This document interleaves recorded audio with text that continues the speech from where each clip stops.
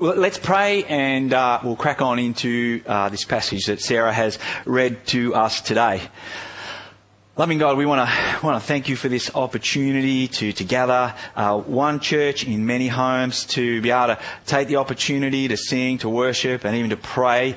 We pause and we slow down now as we come into your presence, and we just want to lift our hearts and our minds and our lives before you.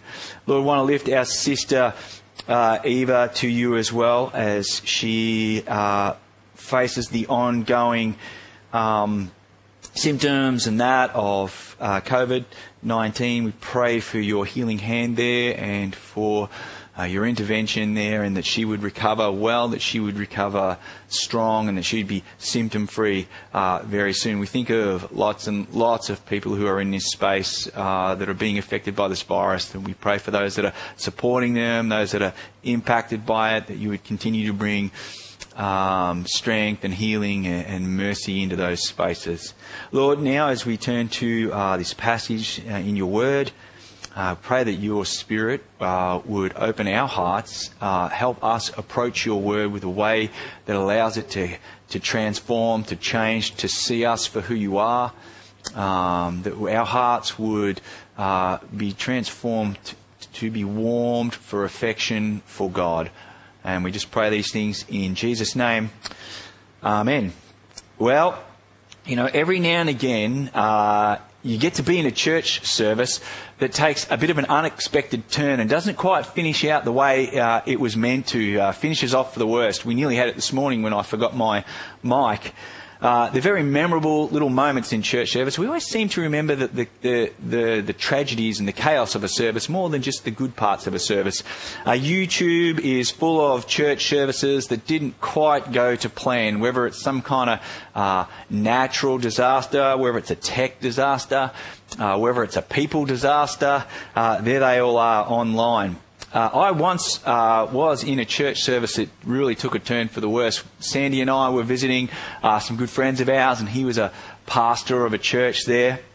And I was up the back with him, and he was just getting ready to preach and go down the front and talk. And all of a sudden, just this wave of this sound, this wave of distress, if you like, began to sweep across the congregation till it finally bumped into Bill and I. And we realised that an elderly member of the congregation had gone down, had fallen from her chair, grasping at her chest and that. And we thought, oh, no, this lady's having a heart attack. He looked at me and he said, oh man, you know, what are we going to do? And we sort of went, oh well, let's call an ambo. Let's clear some space. We'll usher some people off to pray. We'll say anyone who doesn't want to pray, just go and have morning tea early. We'll just work out who the real spiritual ones in the church are, that kind of business.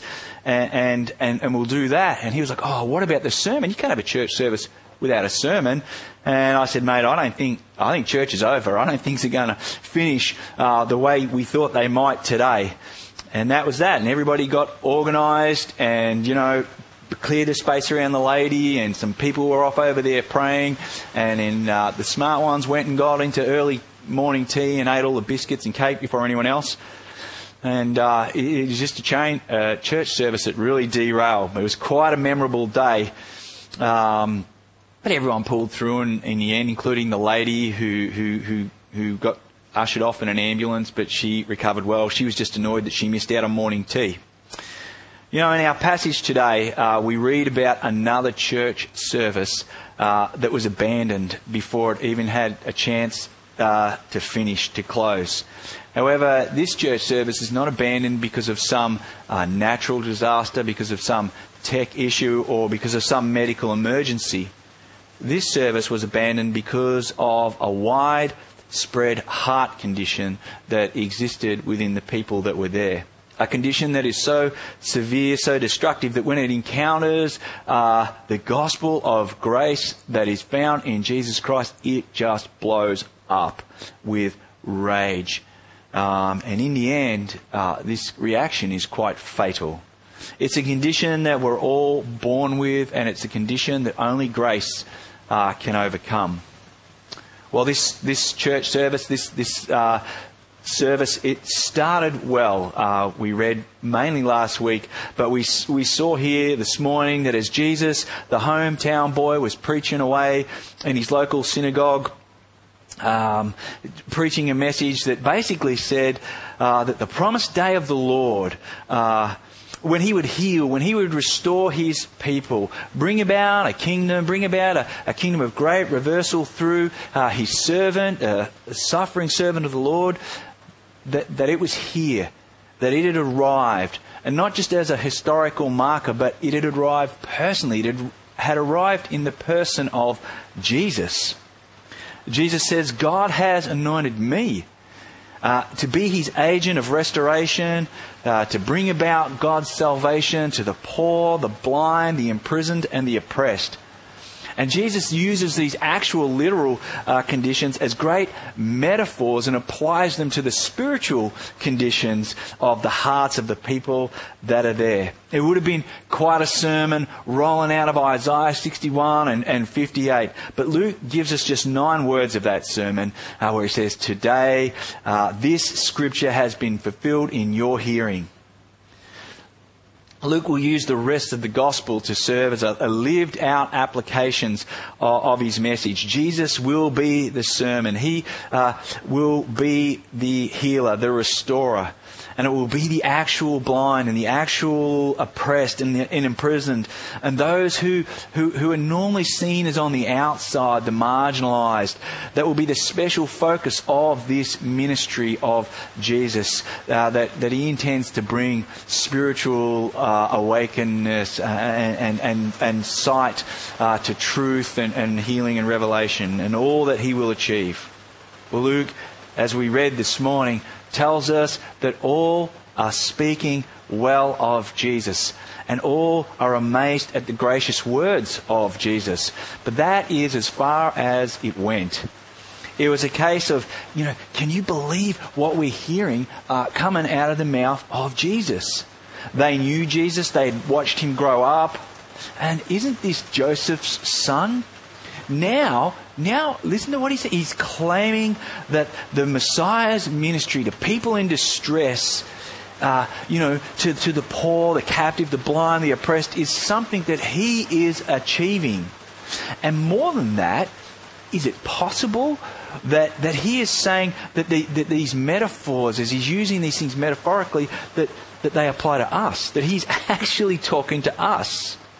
It's the kind of unease that people get when they feel like the pastor's been kind of spying on their social channels and has written a sermon just pointed at them by some kind of special insight that he has.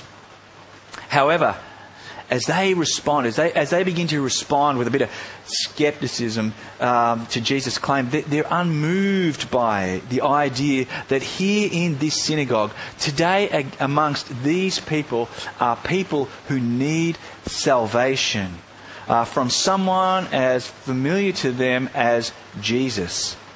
Well, Jesus hits their skepticism head on, and he says, I know what you're all thinking. And no doubt you will kind of take that thinking and ask, for proof that I can do all that I claim. You probably quote this cultural parable to me that basically asks, travelling physicians, doctors to prove their claims before anybody's going to buy in and believe what they're selling. Physician, heal yourself. It's basically, put your money where your mouth is. They want proof of his claims to bring liberty and sight and release and freedom. You talk a good game. You're an impressive orator. You're obviously a gifted teacher. You're potentially a prophet. We'll give you that, son of Joseph. But a Messiah, a son of God, that's a bridge too far. That's a whole suburb too far. And this good, middle-class, morally okay churchgoers ask that Jesus go and do the very same thing that the devil asked Jesus to do back out in the desert. And that's to use his divinity to promote his own case. They want a sign that they can claim that's theirs. Perhaps something unique to Nazareth, And then, when people say, can anything good come out of Nazareth? They can say, yeah, check this out. Oh, for sure, Jesus, he has done miracles for others down there in Capernaum. We've heard what you did down there in Capernaum. Now do here in your hometown. It's another way of saying, until we see with our own eyes how you will bring salvation to us, we're going to remain unmoved, okay? We're quite fine where we are. In all reality, they have all the empirical evidence they need. They have heard. They just choose not to believe at this point in time. But they want Jesus to meet them on their terms. They are not moved merely by his message, and they are not moved by his claims to be the one who is bringing salvation and bringing liberty. This is the problem that the skeptical heart faces. Jesus does not give in to demands. He's not about meeting people on their terms, their conditions. He insists that we receive him on his terms, or not at all. You can say, unless I see what others see and have what others have, I will not be moved. I will not be changed. And Jesus says, well, actually, unless you move, unless you change the approach of your heart, you will not know, you will not see, you will not experience what others claim to know, see, and experience. I mean, that's the whole conversation that Jesus has with Nicodemus. You think you know something about me? You know nothing about me unless you look at me through the renewed eyes that the Spirit gives us. Jesus will not perform some marvelous miracle to please and convince the crowd. Rather, what he's going to do is he's going to expose the condition of their hearts by likening and comparing them to a time in Israel's history that was pretty much the lowest and darkest spiritual period of their history, by singling out two events in the ministry of some of Israel's greatest prophets. Elijah there in 1 Kings 17 and Elisha in 2 Kings 5. And Jesus is now moving and he's warning his audience that their reaction, their response to his message resembles some of Israel's lowest years, where people rejected God's word, listening to God's prophet and hearing his word through that means. His audience has a choice of whether to accept Jesus as God's Messiah, bringing this kingdom, or reject him.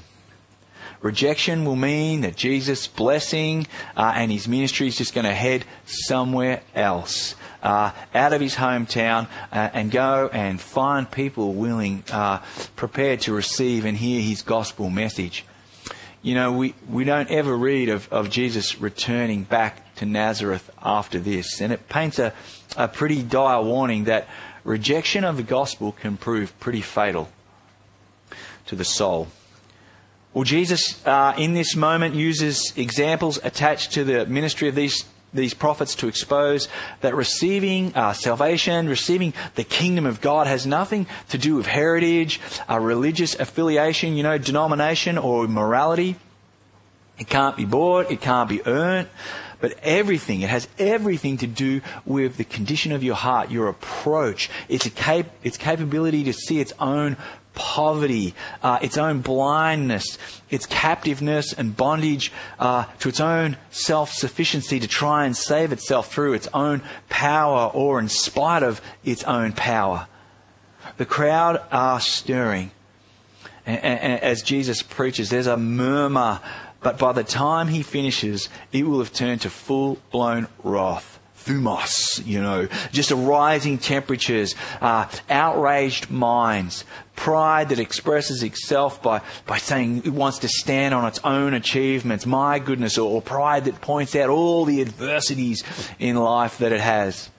In verse 25, Jesus calls to attention this unsettled crowd with this strong phrase, but in truth.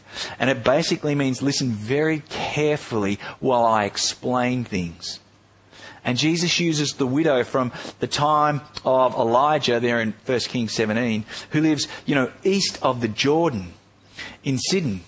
She's a Gentile, living in a Gentile lands, an idolater. She's a woman, and she's a woman in grave poverty.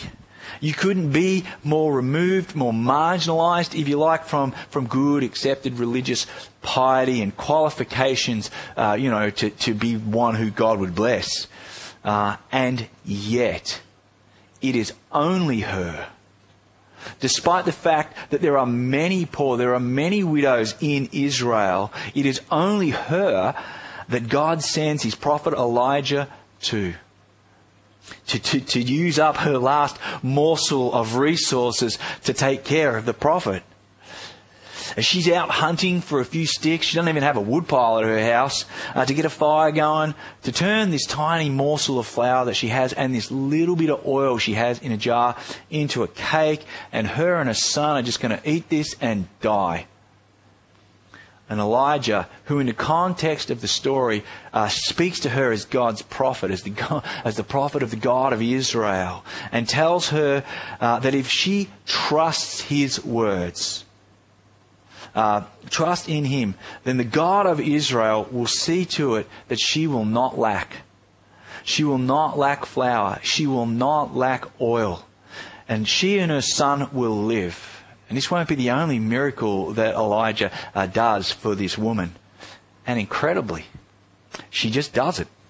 She doesn't ask for any extra credentials or proof. She literally places her life and the life of her son into his promise and his claims about what God can do through him for them. She believed before she saw. She responded without any miraculous evidence. And Jesus is calling the people of Nazareth to be likewise. Jesus, by extension, is calling you and I to be likewise. Surely if someone with so little religious resources can respond appropriately to God, you can. And Jesus attacks their comfortable, middle class, take it for granted Christianity. That it blinds them. It blinds them to their spiritual poverty and their need of his grace, which demands that they simply trust in his words with their very lives. This woman's great advantage is that in her abject poverty makes her fatally desperate. She has nothing to lose.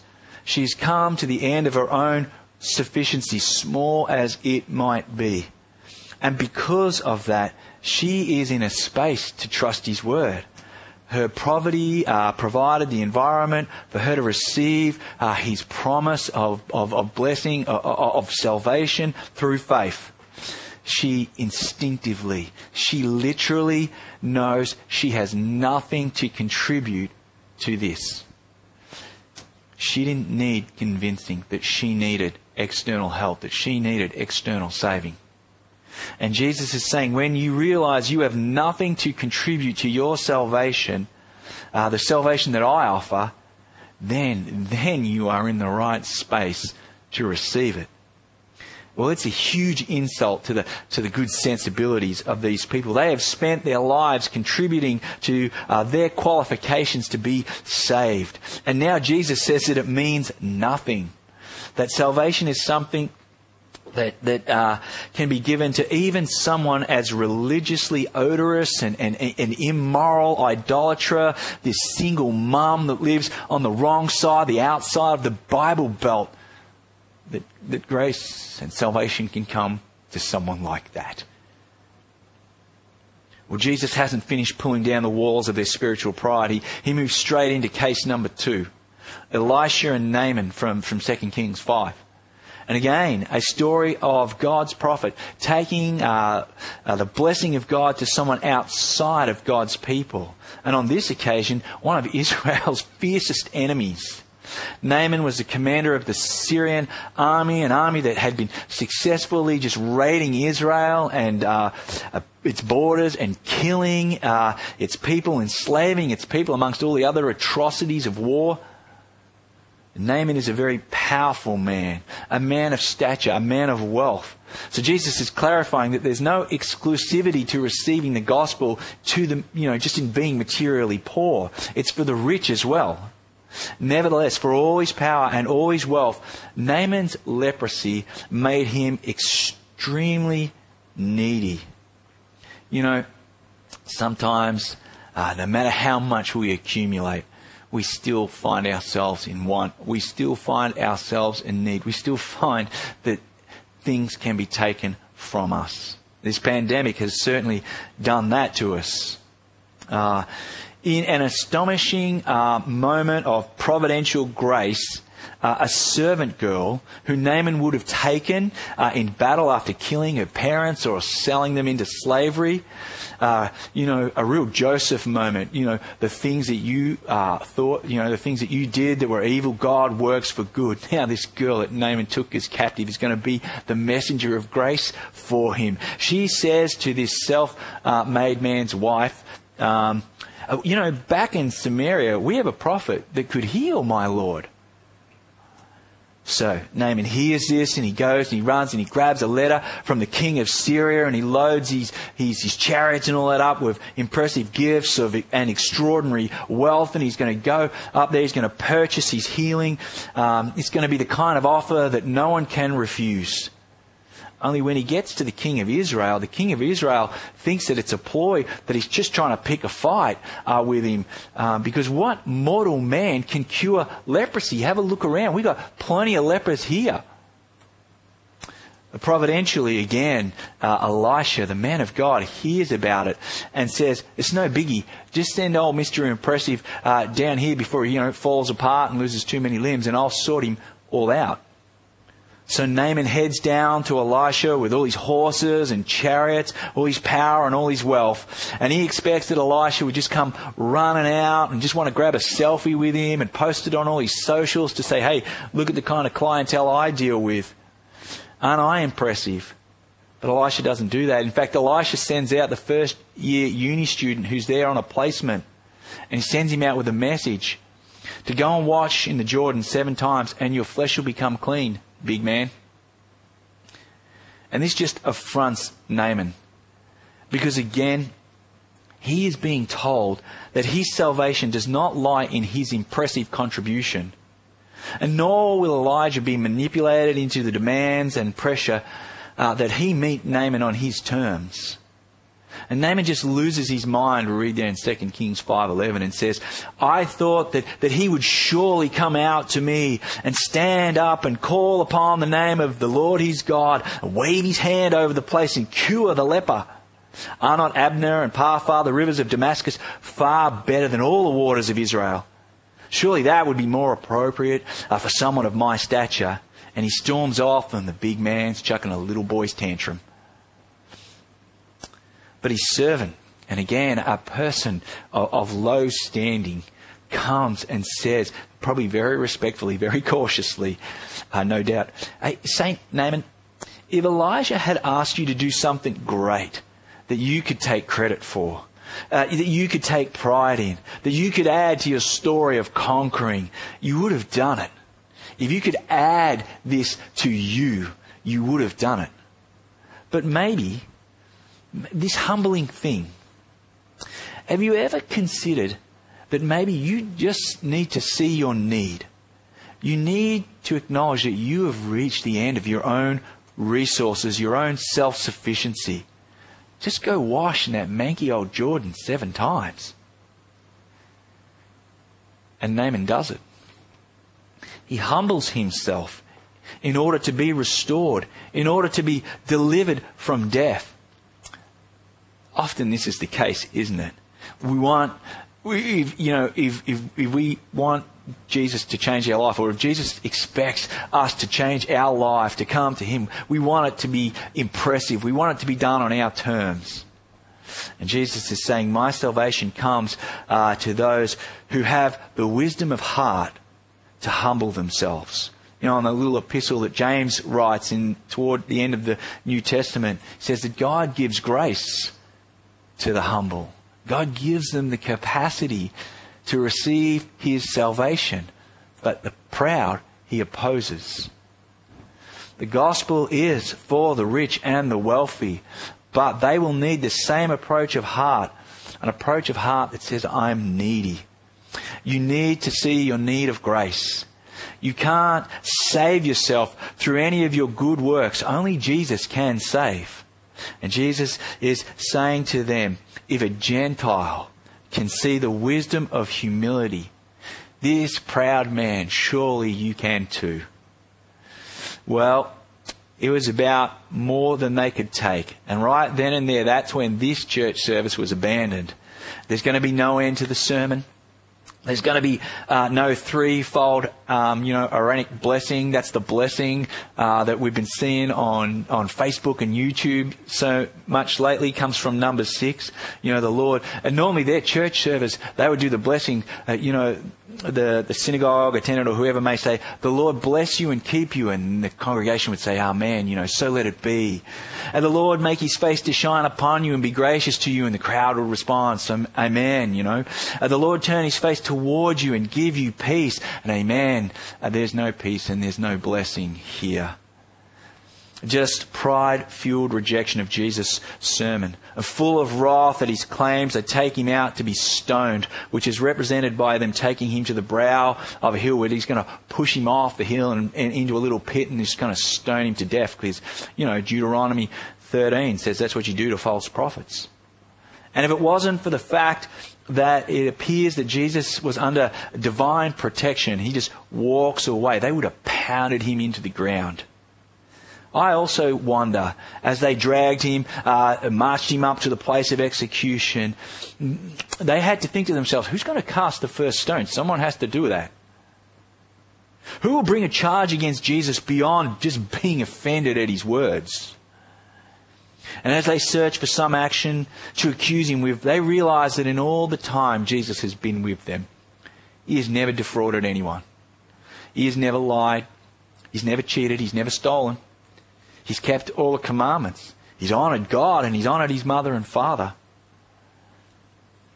And while in their wildest imaginations they could not have expected him to be God, to be salvation in the flesh, they could not dispute that there was no sin that could be found in him.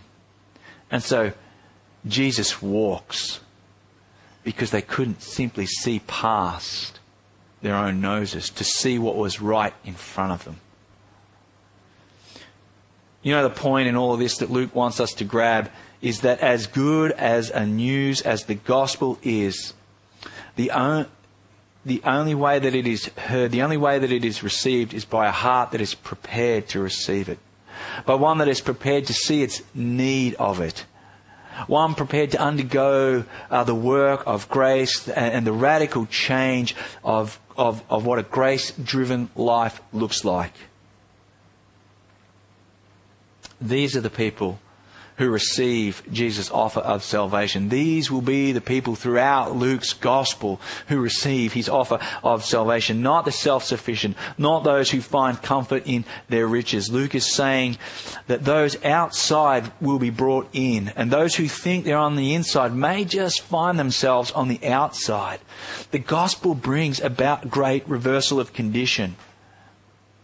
It will not leave you just merely a more happy version of what you are. It will replace what you are enslaved to with a relationship with God in Christ as your primary source of meaning, as your primary source of satisfaction and joy, which is good news. Because God is an endless source of joy, an endless source of meaning. You can place your fiercest worship on him and it will not be crushing towards him. Not like your job, not like your marriage, not like your sexuality, not like your religious piety. Just as there were many of God's people in need in the time of Elijah and Elisha, only the widow and only Naaman got to experience salvation from their afflictions. Outsiders brought in because they saw their need. They knew there was no hope outside of God's provision. The widow knew she would starve to death. Naaman knew he couldn't cure himself and needed external saving grace. And there and they are willing and humble receivers of it. Jesus is saying, I am that provision. I am God's offer of grace to those who see their need of me. Not just in the moment either, but ongoing. It's not an event. Jesus comes to be provision for your life's journey. My salvation, the salvation that Jesus brings, is daily, day-to-day provision for need. Have you come to the end of yourself? Or are you still depending on something within yourself? Something unnamed, something unspoken. But it's the bit of your self-salvation where you say, this is me. I am just this job, this assets, my sexuality, religion, constructions of my own hands. I'm hanging on to that. This is the very pride that Jesus came to assault with grace. You know, apart from Jesus, I don't really see God's grace. Apart from Jesus, I don't really know His riches. Apart from Jesus, I am oppressed to sin and to the things that I hate. Apart from Jesus, I am in prison to sinful, addictive behaviours and desires that just own me and tear me to pieces. Have you worked through the offensive nature of the gospel that exposes your need to see that it's grace that meets you there? Let's pray. Lord, we thank you for this message from Jesus himself. This is a sermon preached from Jesus about how one finds salvation, about the condition of the heart that finds salvation in him. Lord, we know that Jesus is not asking us to do anything that he wouldn't do himself. He asks the heart to humble itself before him. And we know that Jesus humbled himself to the point of the cross, of dying for our sins. That was the level of humility that this God would go to bring us back into salvation with him. And we pray that this morning, that if we haven't been there, haven't encountered it, that we would run toward it, and that we would wake up to it every morning and renew our hearts in it. And we pray these things in Jesus' name. Amen.